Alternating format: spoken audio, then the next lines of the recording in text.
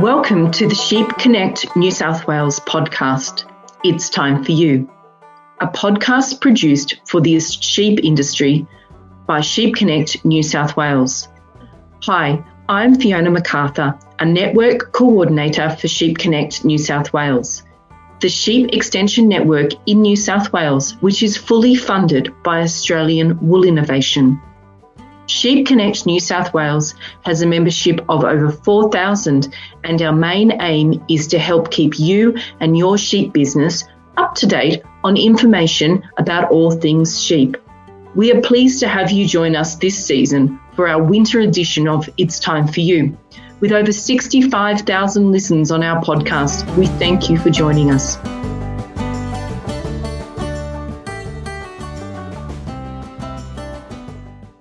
Lameness manifests in many different forms and causes significant economic and welfare issues for the sheep industry. There are many different causes of lameness, including foot rot, arthritis, and abscesses. In this episode of It's Time for You, I have invited Associate Professor Om Dongle to share with us his extensive knowledge of the topic. Om is a Principal Research Fellow at the University of Sydney. After completion of an undergraduate degree in veterinary science from the Kerala Agricultural University in India, Om worked as a regional and zonal veterinary officer in his home country, Bhutan, for 5 years. Om was awarded an FAO fellowship to undertake postgraduate studies at the University of Sydney. On completion of these studies, he joined the Foot Rot Research Group under Professor John Edgerton at the University of Sydney and worked on an ACIAR-funded project on foot rot in sheep and goats in Nepal. He successfully made a recombinant DNA foot rot vaccine, which has been used to control and eliminate endemic foot rot in this country. He has also worked on a similar project in Bhutan and other foot rot projects and research collaborations in India, China, and Malaysia. He has been a key member of the research team looking at various aspects of foot rot research with special expertise in vaccine development and a member of the foot rot vaccine patent holder for the University of Sydney. Through his long-term leading research work, Om has developed extensive collaboration research partnerships with Monash University, industry bodies such as Meat and Livestock Australia and Australian Wool Innovation, and the Australian State Departments of Agriculture and Primary Industries. He's a member of the Foot Rot Technical Advisory Committee and has also worked with O'Vignoni's disease research. Currently, the Associate Professor leading the Foot Rot research team at Sydney Uni and also teaching sheep health to animal science and DVM students at the School of Veterinary Science. Currently, Om also has international collaborations with New Zealand, the Netherlands and Uruguay. Applied research has always been his focus, and he has a passion for improving animal health and welfare and helping farmers in dealing with these issues. Welcome, Om, and thank you for joining me on It's Time for You. Thank you very much, Fiona. Lameness is a problem in sheep worldwide. What's the prevalence of lameness in Australia? That's a good question, Fiona. We know it is a common problem, but problem is we don't know exactly what proportion of animals are lame, and the figure. In fact, we know the economic impact. But in terms of prevalence, we don't really have the exact numbers because foot rot has been sort of a disease which is under regulation. So not many people would like to admit that they have foot rot. And there are different forms, of course, which is obvious that makes it difficult to estimate. And in terms of economic impact, New South Wales alone, on figures from 2015, it affects the economic loss is $40 million per year. So yeah, it is a significant loss, but sadly we don't know the actual figure of lameness numbers in different states or in Australia as a whole. It is definitely a significant loss to producers.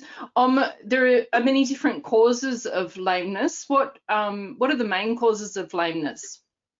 Main lameness causes, especially in Australia, is number one is foot rot, definitely, and the other one is foot abscess, and foot abscess, and both are bacterial diseases. Foot rot is caused by Diculobacter nodosus, which is an anaerobic bacteria, and it survives only in the hoof of the foot of the animals, in sheep and goats mostly, but it can be found in other animals as well.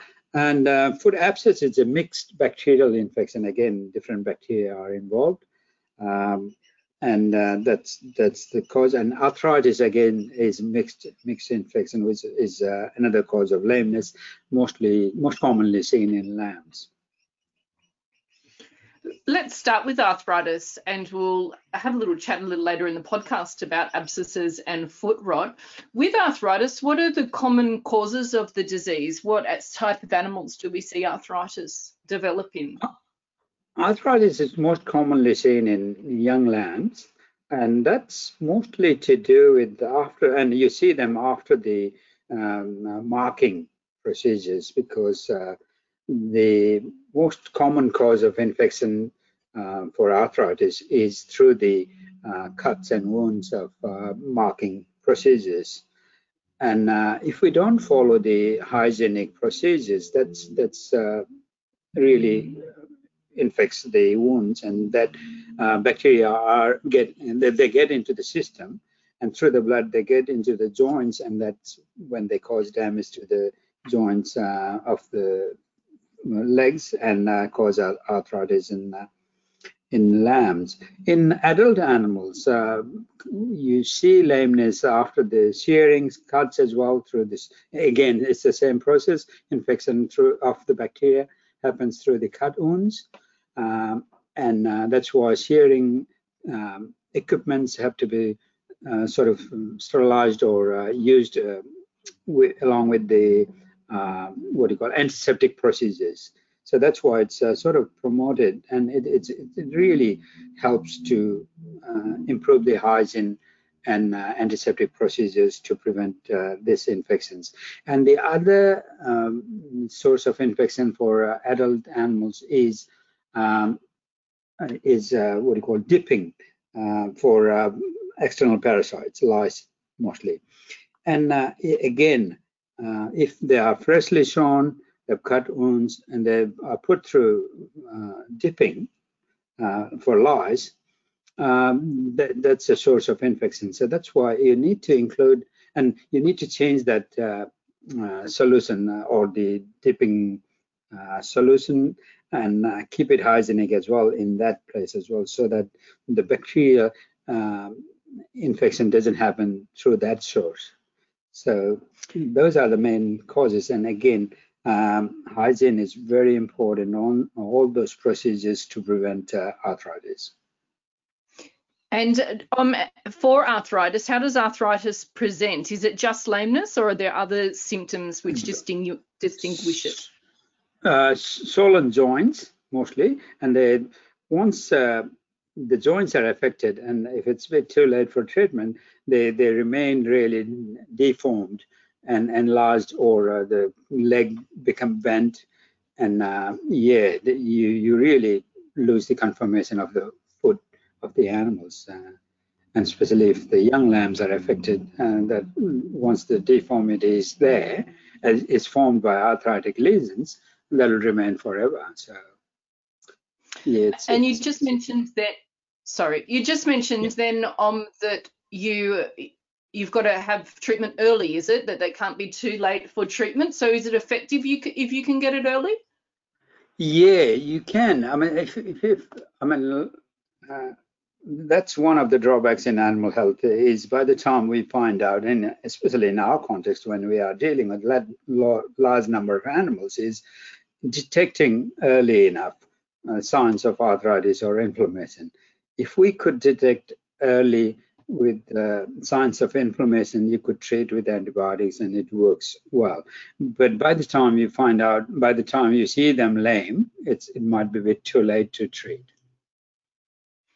Okay, and if we move on to foot abscesses now, how do they differ?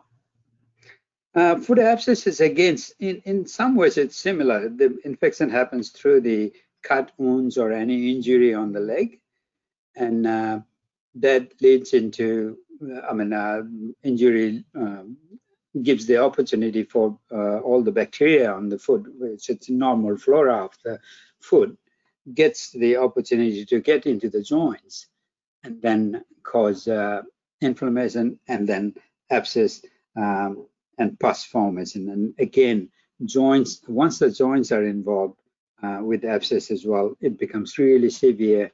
And once the joints are damaged, there's not much treatment for that as well. If it doesn't get into the joints, the foot abscess, can it be treated with antibiotics?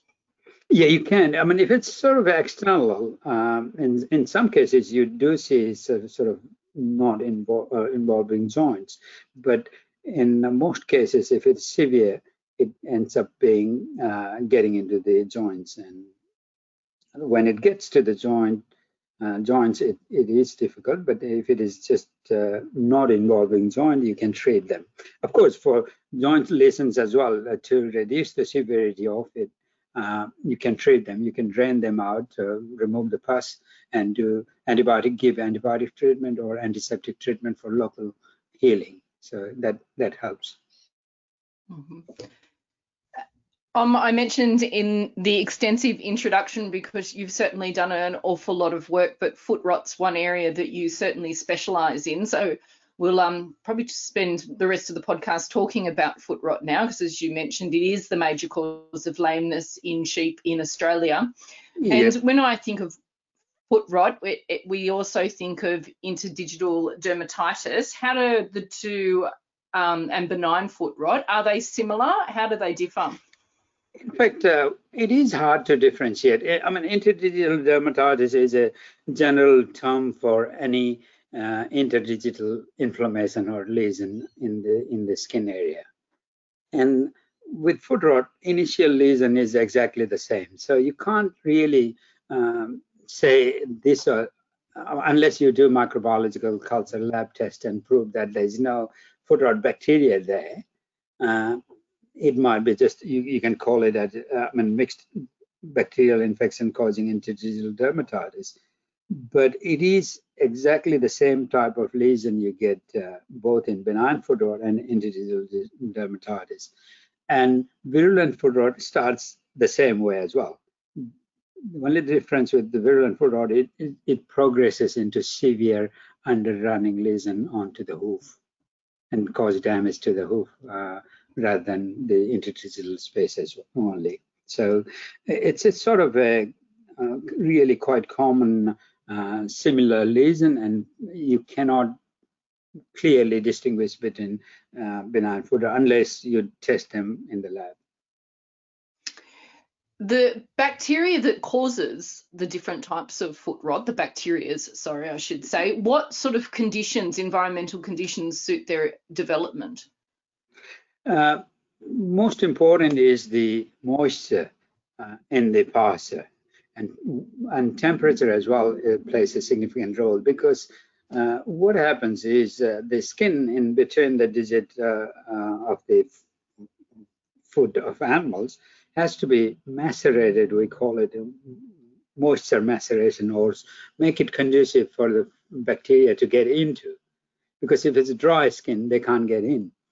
So that moisture is very important, and it should be warm enough. Sort of moist, warm conditions really makes it ideal for the skin to get damaged and the bacteria get the opportunity to get in and take hold of the infection.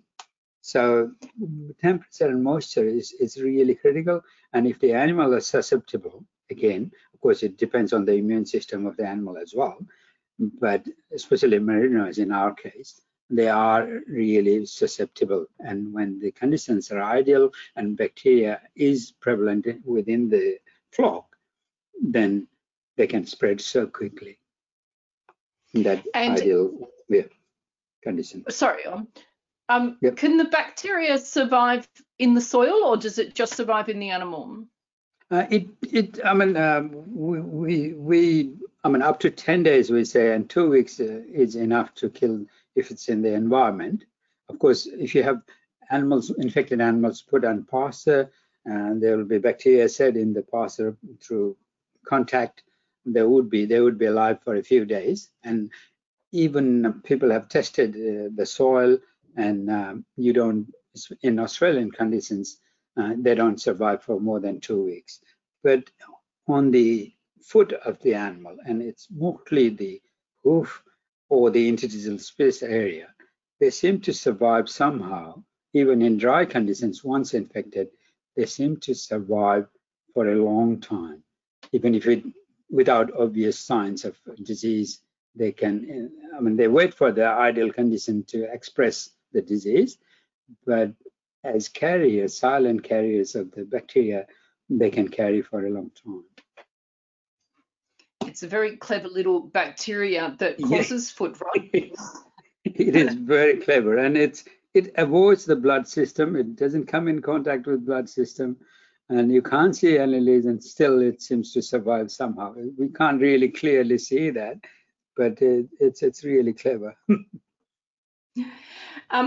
Is foot rot a problem just in sheep, or can we get the same bacteria causing foot rot in other animals? And then if so, do they have the capacity to spread it to sheep? Mainly you see in sheep, because we have a lot more sheep, but in goats in other countries, in Nepal, sheep and goats are equal numbers, and in fact in some flocks you can get more goats, and disease was equally bad. And here as well, you do see foot rot in goats. And so sheep and goats are mostly affected. Deer can get, but they don't get as bad, and they can carry. Cattle can carry, but they can be physical carriers. They get really, even with the worst foot rot in sheep, the same strain causes really mild lesions in cattle, and so they don't show any lameness. They can be sort of physical carriers. So when you are thinking of eradicating or eliminating the disease from the flock, you have to think about those animals around the place. Even like feral goats is one issue. I mean, luckily feral goats are more in dry areas, so probably they don't have foot rot as much. But if they are in wet areas where there is foot rot as well, and they can be good source of infection, carriers of infection. Certainly something to bear in mind. When we're looking at a clinical diagnosis on farm, how do we go about making one? Main thing is inspecting enough animals. I mean, if you see some lame animals, inspect. I mean, if you not all mobs within a flock, because they are different in different types of pastures, different mobs of animals depending on the age and the management conditions. So, like breeding ewes with lambs are kept in really good pastures, and they would be the most likely ones which would be affected in that particular farm. So inspect enough animals, enough feed to make a proper diagnosis. I mean, it might be in the initial stages, like it could be just starting with interdigital dermatitis or benign sort of lesions, but if you see only that type of lesions, you can't, with one inspection, you can't say, oh, it's only benign foot or interdigital dermatitis. You have to go back after 2 weeks or 2 to 3 weeks and then inspect again. Have they progressed? If it is a really bad strain of foot rot, if it's progressing into virulent, by 2 weeks, in the ideal conditions, of course, again, it will really take over and hoof damage will be obvious and lesions will be very severe. So if they have progressed, then you know it is virulent foot rot. But if even in ideal conditions, they have remained at the interdigital space and there is not much lameness, you can see the lesions, but not much lameness, with the best of conditions, then you know it is not a virulent foot rot case. So to differentiate between benign and virulent foot rot, it's the number of severe lesions within the affected animals what counts clinically. And in some cases, it might be just borderline. I mean, they say in New South Wales, less than 5% animals with severe lesions, which is underrunning lesions or hoof damage. But in sometimes you see maybe 4 to 5%, and it's really a little bit difficult. And because it involves quarantine, legislative quarantine requirement for the vets to implement, it would be advisable to go for lab test as well to supplement your diagnosis, because you don't want to impose quarantine if it's not severe enough or it's not virulent, because that'll impose really significant economic hardship for the farmers.